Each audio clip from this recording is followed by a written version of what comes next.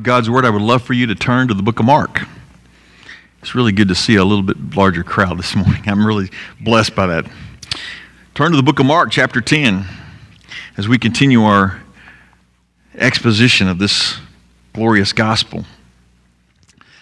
You know, in every gospel account, if you read it carefully, Matthew, Mark, Luke, and John, you will see at some point Jesus teaching that that the impossible truth that you cannot save yourself. You cannot save your own soul. He gets to the fact that we are completely, 100% helpless when it comes to our salvation. So Jesus is going to use the episode with the rich man that we talked about last week to correct some wrong thinking that the disciples have about salvation, which also corrects some wrong thinking we may have about salvation. And he's going to speak truth to the miracle of salvation, because it is a miracle. So let me read this passage to you. And remember, it's just right after the rich man has walked away sad and dismayed. We're going to start in verse 23 of chapter 10 through verse 31. Jesus looked around and said to his disciples, "How hard it is for those who have wealth to enter the kingdom of God." The disciples were astonished at his words. Again, Jesus said to them, "Children, how hard it is to enter the kingdom of God. It is easier for a camel to go through the eye of a needle than for a rich person to enter the kingdom of God." They were even more astonished, saying to one another, "Then who can be saved?" Looking at them, Jesus said, "With man it is impossible, but not with God, because all things are possible with God." Peter began to tell him, "Look, we have left everything and followed you." "Truly I tell you," Jesus said, "there is no one who has left house or brothers or sisters or mother or father or children or fields for my sake and for the sake of the gospel, who will not receive 100 times more, now at this time, houses, brothers and sisters, mothers and children and fields, with persecutions, and eternal life in the age to come. But many who are first will be last, and the last first." Let's pray. Father, I thank you for this teaching. And as hard as it is for us to swallow that we can't do this ourselves, and the hard as it is for us to realize we are completely, 100% dependent on you for the salvation of our soul, it is a blessing of grace to realize it. It is a testimony to your glory and your goodness. And we want to see it lived out here, spoken, taught here, and may it reach down into our hearts and show us how we need to be giving you thanks constantly for the salvation of our souls. In Jesus' name I pray. Amen. You know, the world looks for miracles, looks for the phenomenons out there, the great events, the impossibilities that have happened. You know, the world looks for them, we look for them. The supernatural attracts us. I've never seen so many television shows about ghosts, reality shows about ghosts, documentaries about ghosts. We are always looking for the supernatural. But what we must remember is that the regeneration of a heart to follow God through Christ Jesus is the greatest of all miracles. The absolute greatest of all miracles. And God does it every day, many times a day. So after the rich man has walked away from this scenario, in this scene, Jesus uses this and he begins to teach his disciples a very, very strong truth that they just can't believe their ears over. The real miracle is eternal life. Not making the mute speak or the deaf hear or the dumb talk or even raising the dead. The real miracle is eternal life. And so the idea I want to get across to you this morning is that entering the kingdom of God is granted by God only. Him alone. It's without our help at all. And then it's through the gospel that we get that. So how does the impossible condition of a soul become the possibility of salvation? Well, there's only two ways the impossible can become the possible. God and the gospel. It's kind of a before and after conversion playing out here, and Jesus is describing kind of before conversion, it's all of God, and after conversion, there's some things that God calls us to do. So let's look at first the before. God alone chooses who enters the kingdom of God. Look at verses 23 through 27 again. Jesus looked around and said to his disciples, how hard it is for those who have wealth to enter the kingdom of God. The disciples were astonished at his words. Again, Jesus said to them, children, how hard it is to enter the kingdom of God. It is easier for a camel to go through the eye of a needle than for a rich person to enter the kingdom of God. They were even more astonished, saying to one another, then who can be saved? Looking at them, Jesus said, with man it is impossible, but not with God. With God, all things are possible. So, Jesus turns to his disciples after the rich man walks away. He turns to his disciples and he says something that really disassembles, tears down their Judaism theology. And I'll explain that in a minute. But Jesus is saying that rich and wealthy people are not automatically accepted by God for eternal life. Now, it's a blessing to be well off. It's a blessing to be rich. But Jesus is saying it doesn't matter what you own, what you have, what your bank account looks like, what your house looks like. He's saying it has got nothing to do with that. See, the blessings of riches is not an indication of God's favor in terms of the kingdom. And that's something that these disciples were taught since they were babies. It's been taught for centuries. The rabbis have taught that wealth indicated God's pleasure. And they were astonished that Jesus would debunk that. He's a rabbi. They've called him rabbi several times. But the rabbis have taught over the centuries that if you have wealth, you have God's favor. It's like a ticket to heaven. It's the golden ticket to heaven. But it's not, Jesus says. So Jesus then, he says it again with an emphatic and quite literal illustration. He says it again. It's hard for the rich to get into heaven. It's hard for anybody to get into heaven, really.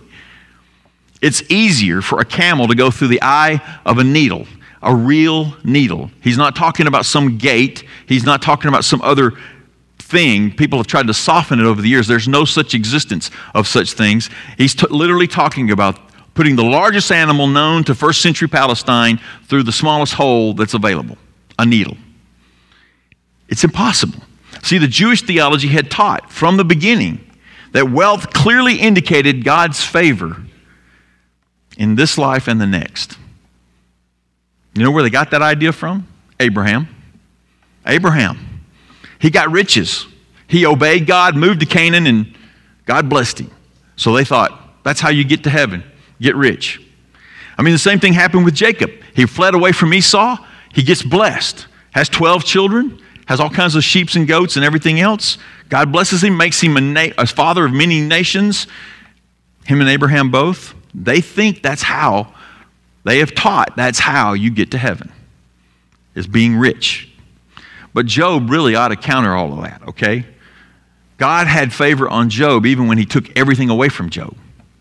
It should be proof to them that it's not riches that get you into heaven, it's faith. Faith in God. See, those that are granted access to the kingdom of God had faith given by God, and it was credited to them as righteousness.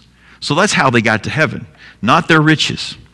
Jesus says that faith saves, not riches, which is the opposite of what the rabbis have been teaching these guys. So this is why it's such an astonishing thing to the disciples. This is why their mind's kind of blown. And it's literally like trying to pull a camel through the eye of a needle. That's how impossible it is for a rich person or any person to get themselves into heaven. They can't do it. It can't be done. Like I said, I've heard the story too of some sort of little gate that was in the walls of Jerusalem, and they would make camels dump their load, and then they would get down on their knees and crawl through. There's no such place. Never existed. It never existed. Some Byzantine monk came up with that idea back in the 1500s or 1200s or something. It was just like, it doesn't exist. This is literally Jesus saying it's impossible. Can't be done. It's kind of like elephants flying. No, Dumbo is not real, okay? It's like elephants flying. It's impossible.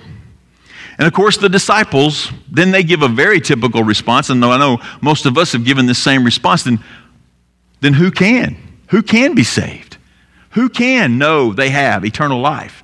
If it's not the rich, if it's not the ones that look like they've been blessed and touched by God with their pocketbooks,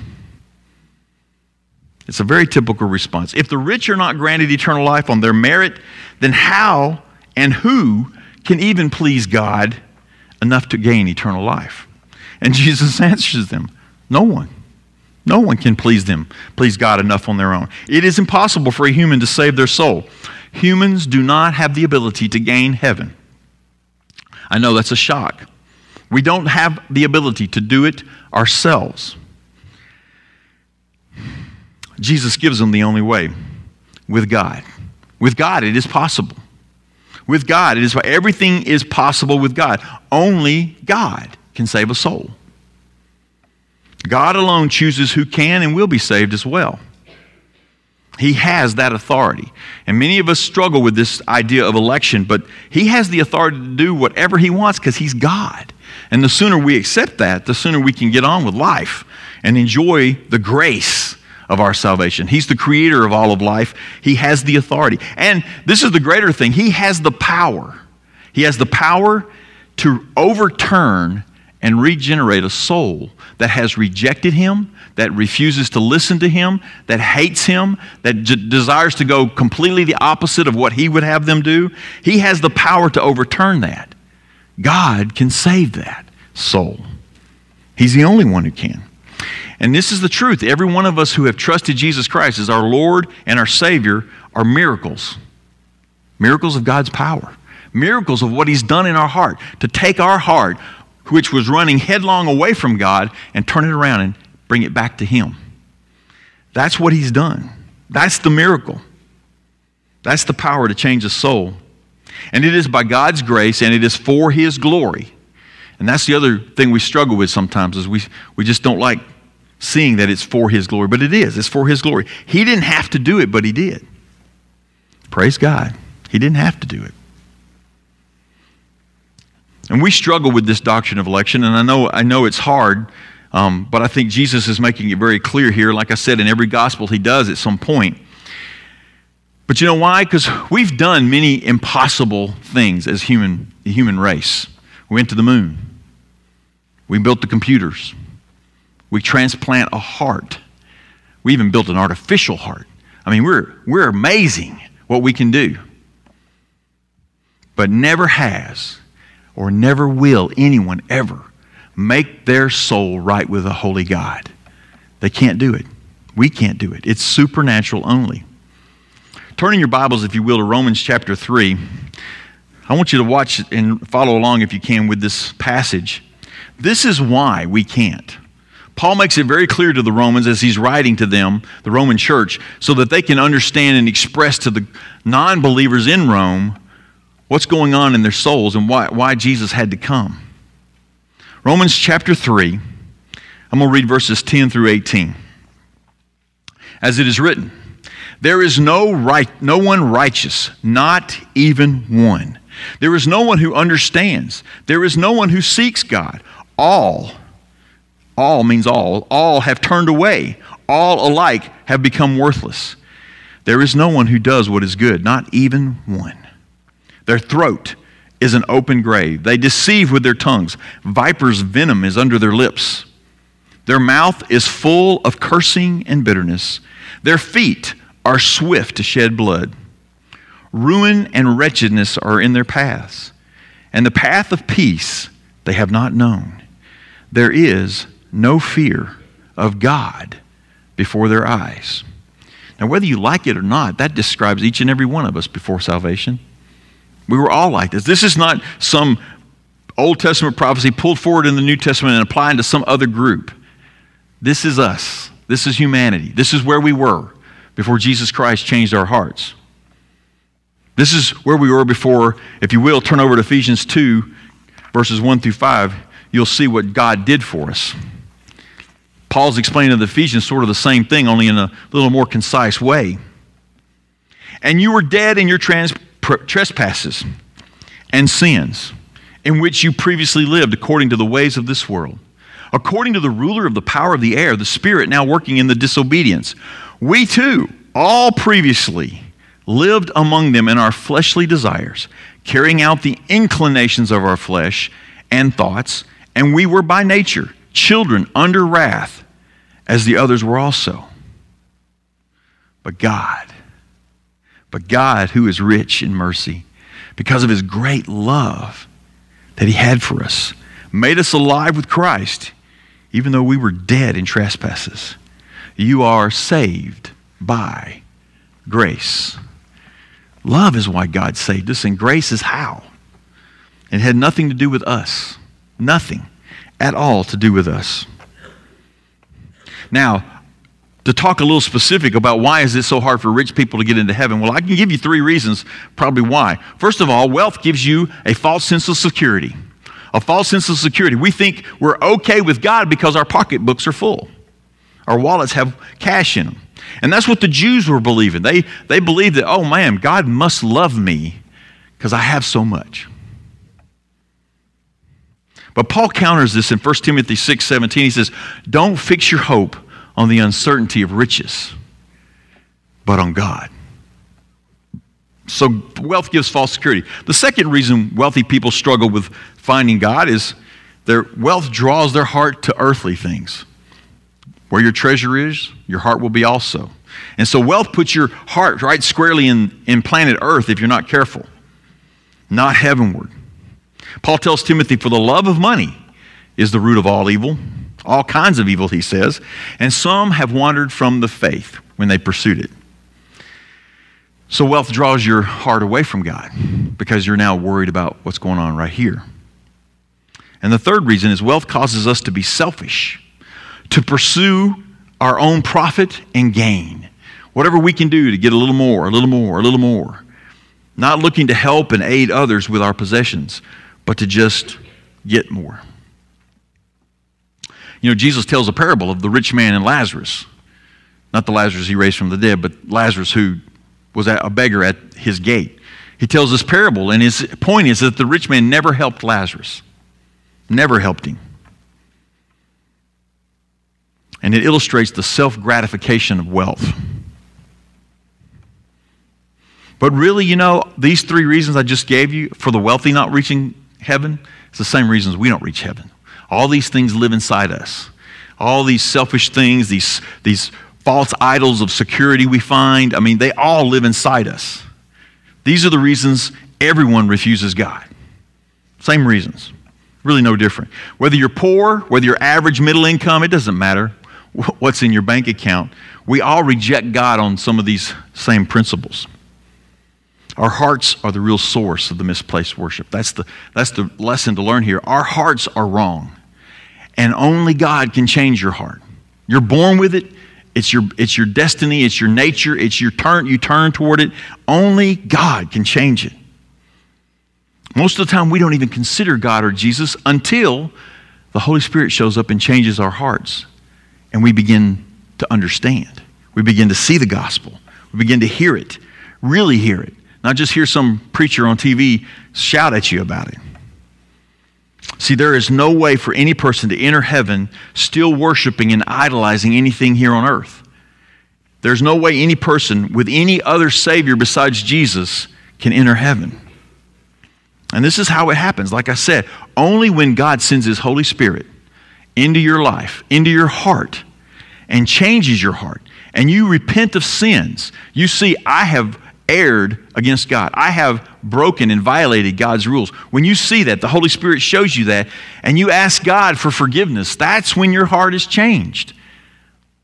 That's when salvation takes place. You receive Jesus as the source of that forgiveness. Forgiveness can't come any other way from God except through His Son, Jesus Christ. And anyone can be saved by this. And you know, He does this lots of times, every day. He saves souls. Only God chooses the souls He will save, and He chooses lots of them. It's not selective in that God's picking out people that He likes. It's just God picking. I don't know how He picks, but He picks. And He picks those souls, and He sends His Holy Spirit to regenerate that heart, to turn away from all their wickedness and turn to God. And it's only possible with God. So thank God for saving your soul, because He didn't have to. Only God grants eternal life to those He chooses, and then He exposes them to the gospel truth. When He changes your heart, you begin to see the gospel for what it really is. And this is kind of the after. Gospel truth calls those who enter the kingdom of heaven. This is after conversion. Now we're going to read 28 through 31, and we're going to see what God and Jesus called His disciples to, and calls us to. Peter began to tell him, "Look, we have left everything and followed you." "Truly I tell you," Jesus said, there is no one who has left house or brothers or sister or mother or father or children or fields for my sake and for the sake of the gospel, who will not receive 100 times more now at this time houses, brothers and sisters, mothers and children and fields with persecutions and eternal life in the age to come. But many who are first will be last, and the last first." I know you're wondering, where's all that stuff he promised? Well, I'm going to tell you in a minute. So, of course, Peter speaks up. He's got to defend himself. He's got to speak up because that's Peter. I love Peter. He wants to defend himself. "Look, we have left everything and followed you." What do we get? What do we get? Matthew's version of this, he even says that. Well, what's left for us? Now, remember, Peter includes Judas in this too. So the 12 are there, and he's saying, look what we've given up. All of them have been called by Jesus, yes. Jesus said, "Come, follow me," and they did. So all of them have been called by Jesus to follow. The gospel that Jesus teaches is a selfless surrender when you're entering the kingdom of God. So that's what he's been teaching them. He called each one of them, and Peter believes that they've left everything. They've left everything to follow Jesus. They gave up all their earthly possessions and comforts for Jesus. But did they? Did they really give it all up? Did they completely 100% surrender? Let's look at their record. Peter denies Jesus 3 times to avoid imprisonment or even just ridicule. He let some little slave girl talk him into denying Christ. John and James asked for special positions in the kingdom of God. Can we sit at your right and your left? We'll talk about that next week, actually. All the rest of them ran away when he was arrested in the garden.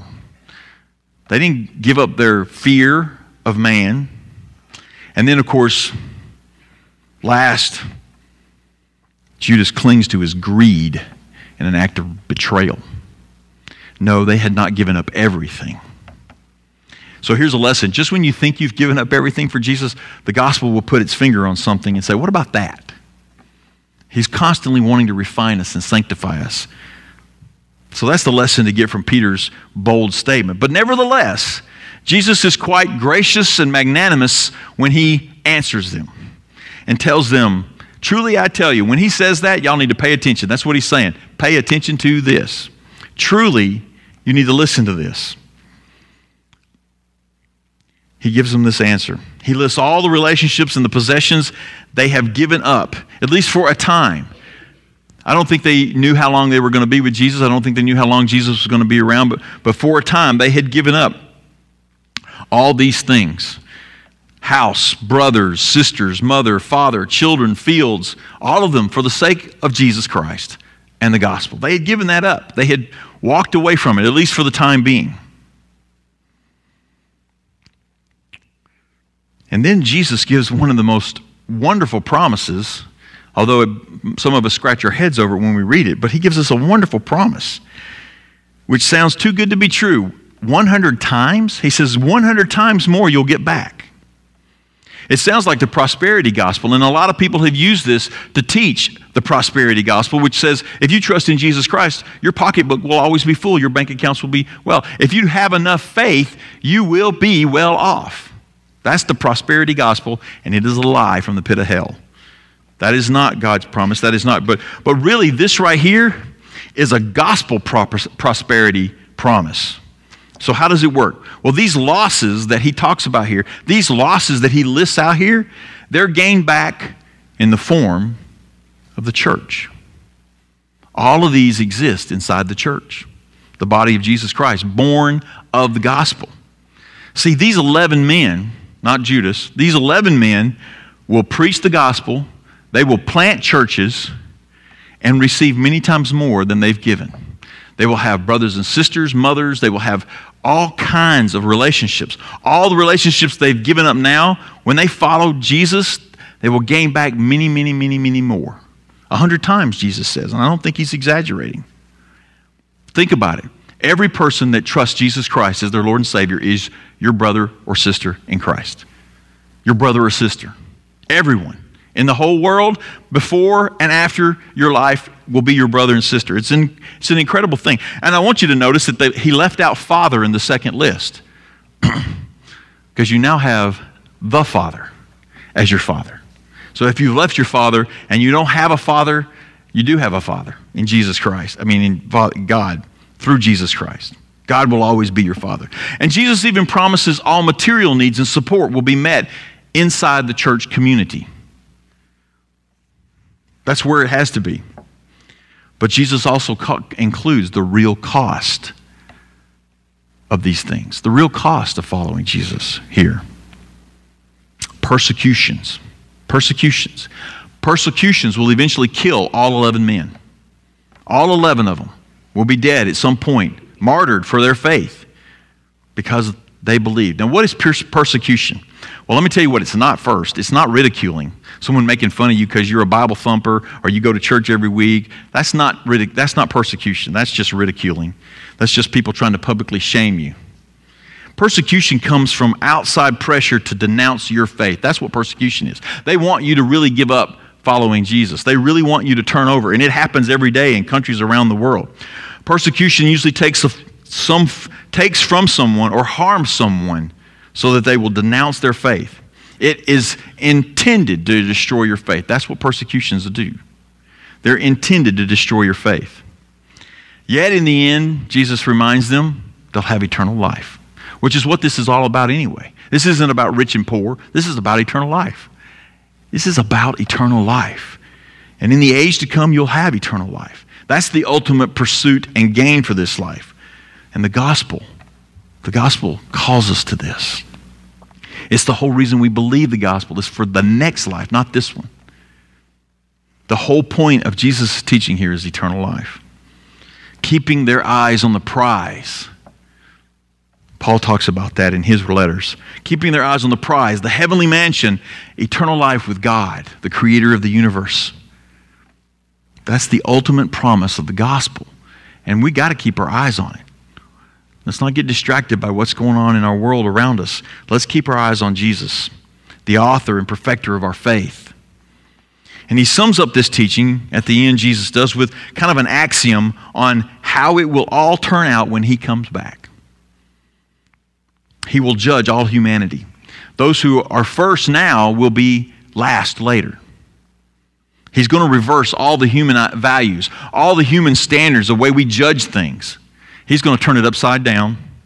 He's going to turn it absolutely upside down. And Jesus will judge and make right all injustices, all inequities when we see him return. And that's the gospel truth. And we have to hang on to it. The gospel turns everything upside down. You know a great example of that? Zacchaeus. Zacchaeus was a wee little man. Zacchaeus, little guy, I don't know how tall he was, little guy, tax collector, always collecting too much taxes. Sort of like, well, anyway, collecting too much taxes, always collecting too much taxes. And he wants to see Jesus outside Jericho. And he climbs a tree and he sees Jesus. Jesus asks him to come down. Now, this is a man whose life was literally changed, like ours should be. He was cheating people to the nth degree. He was doing everything he could to get more. And then he met Jesus, and Jesus changed his life. And he gave back everything with interest. He made restitution to all the people he had cheated. And he declared his allegiance to Jesus Christ. Now, some of you may not have that level of sin as cheating everybody, but we all have sin. And to change means to turn away from it completely, like Zacchaeus did. Make it right, no matter what it costs you. And then here's what Jesus said after that. Today, salvation has come to this house, because he too is a son of Abraham. For the Son of Man has come to seek and to save that which was lost. See, when God chooses a soul to hear and accept the truth of Jesus, that person cannot resist the call. They cannot. When God calls you, you're going to answer. Not like a robot, not like a dog. You're going to want to answer. You're going to come to him. Change will happen and it will be apparent. The 11 disciples, Zacchaeus, Paul, all these others answered the call and never looked back. They did it without hesitation. They did it completely by faith. They couldn't resist the greatest news that's ever been proclaimed. It is the greatest news that's ever been proclaimed. There is no better news. There is nobody else out there offering what God offers you. Free, eternal life. Their soul could only follow Jesus. And they did. They gave up their families. They gave up their friends. They gave up their freedom. They gave up possessions because they were saved. They gave it up because they were saved, not to be saved, which is the way a lot of people will teach and talk about this passage.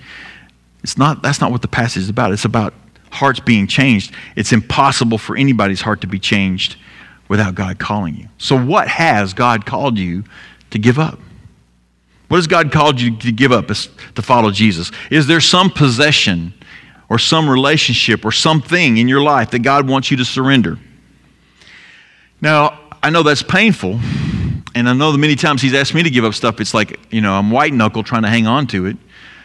But I'm going to tell you, this is what I found, and I believe it's the truth. I hope you understand. And you know that if He is asking you to give it up, He's going to give you something way better, a lot better, and a ginormous better, 100 times better. I hope you know that, because He's not just here to steal from you. He's here to give you abundant life and eternal life. And I'm telling you, whatever He's giving you in return for that, whatever reason He's asking you to give something up, it's for a far better reason. And something much better is coming your way. The other question I have for us this morning is, do we see the church, not the building, the church, as that repayment that Jesus promised, the 100 times? Do we see it that way? Do you see the church as the repayment Jesus says it is? Do you believe that you have 100 times more now than you did before you were born again? If we fail to see that the church as the promised blessings, we may be in the wrong church. We may be in the wrong place. Another question we need to ask ourselves this morning is, are we that kind of church where people come in the door and they feel like they have just gained people? They've just gained relationships. They've just gained support and help. I hope we're that kind of church. And if you can't see the enormous benefit of having a church family in your life, maybe you haven't given up enough. Maybe you haven't surrendered the things that would make you need a church. Maybe something hasn't happened to make you realize it. See, you have a family in the church that will never leave you and never forsake you. True believers will never do that. You have a family that is based on forgiveness and grace. You have resources to help you with needs and support to get through any recession, any depression, any kind of famine that could happen to us. The church can get through it with one another's help. And we all need to be a little less maybe self-sufficient. That's maybe why we don't see how our church family provides for us. We're a little too self-sufficient. We're a little too independent.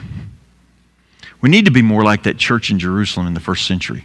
After Pentecost, 3,000 people get saved. Listen to what they do. This is the church. This is literally the church in Jerusalem. First Baptist Church of Jerusalem. I'm assuming that's probably what it is. All who believed were together and had all things in common. They were selling their possessions and belongings and distributing the proceeds to all as any had need. And day by day, attending the temple together and breaking bread in their homes, they received their food with glad and generous hearts, praising God and having favor with all the people. And the Lord added to their number, day by day, those who were being saved. God saved, the church grew, and souls were blessed. That's the gospel in action. The gospel makes this kind of living possible. And it is better than anything the world's going to offer you. Trust me. Just ask the Chinese church or the Iranian church. They would rather have each other right now in a basement somewhere, hiding from authorities, than to have a building like this. Because they know they can trust each other. They know that they love each other. And they know that they're there for each other. That's the church. That's the 100 times. So Jesus turned their bad theology about riches upside down into a kingdom prosperity for us through the church. He made the impossible possible. So everything in Jesus' words here is about eternal life. Don't get distracted by the riches and all that discussion. It's about eternal life. He shows his disciples and us how impossible can be possible. God alone has the power and the authority to change a soul's direction. And when he does, nothing else is impossible. So let's take some time this morning in our prayer time to thank God for doing the impossible in our hearts, for saving our souls. Let's thank God for that, for giving us eternal life and making us part of his church.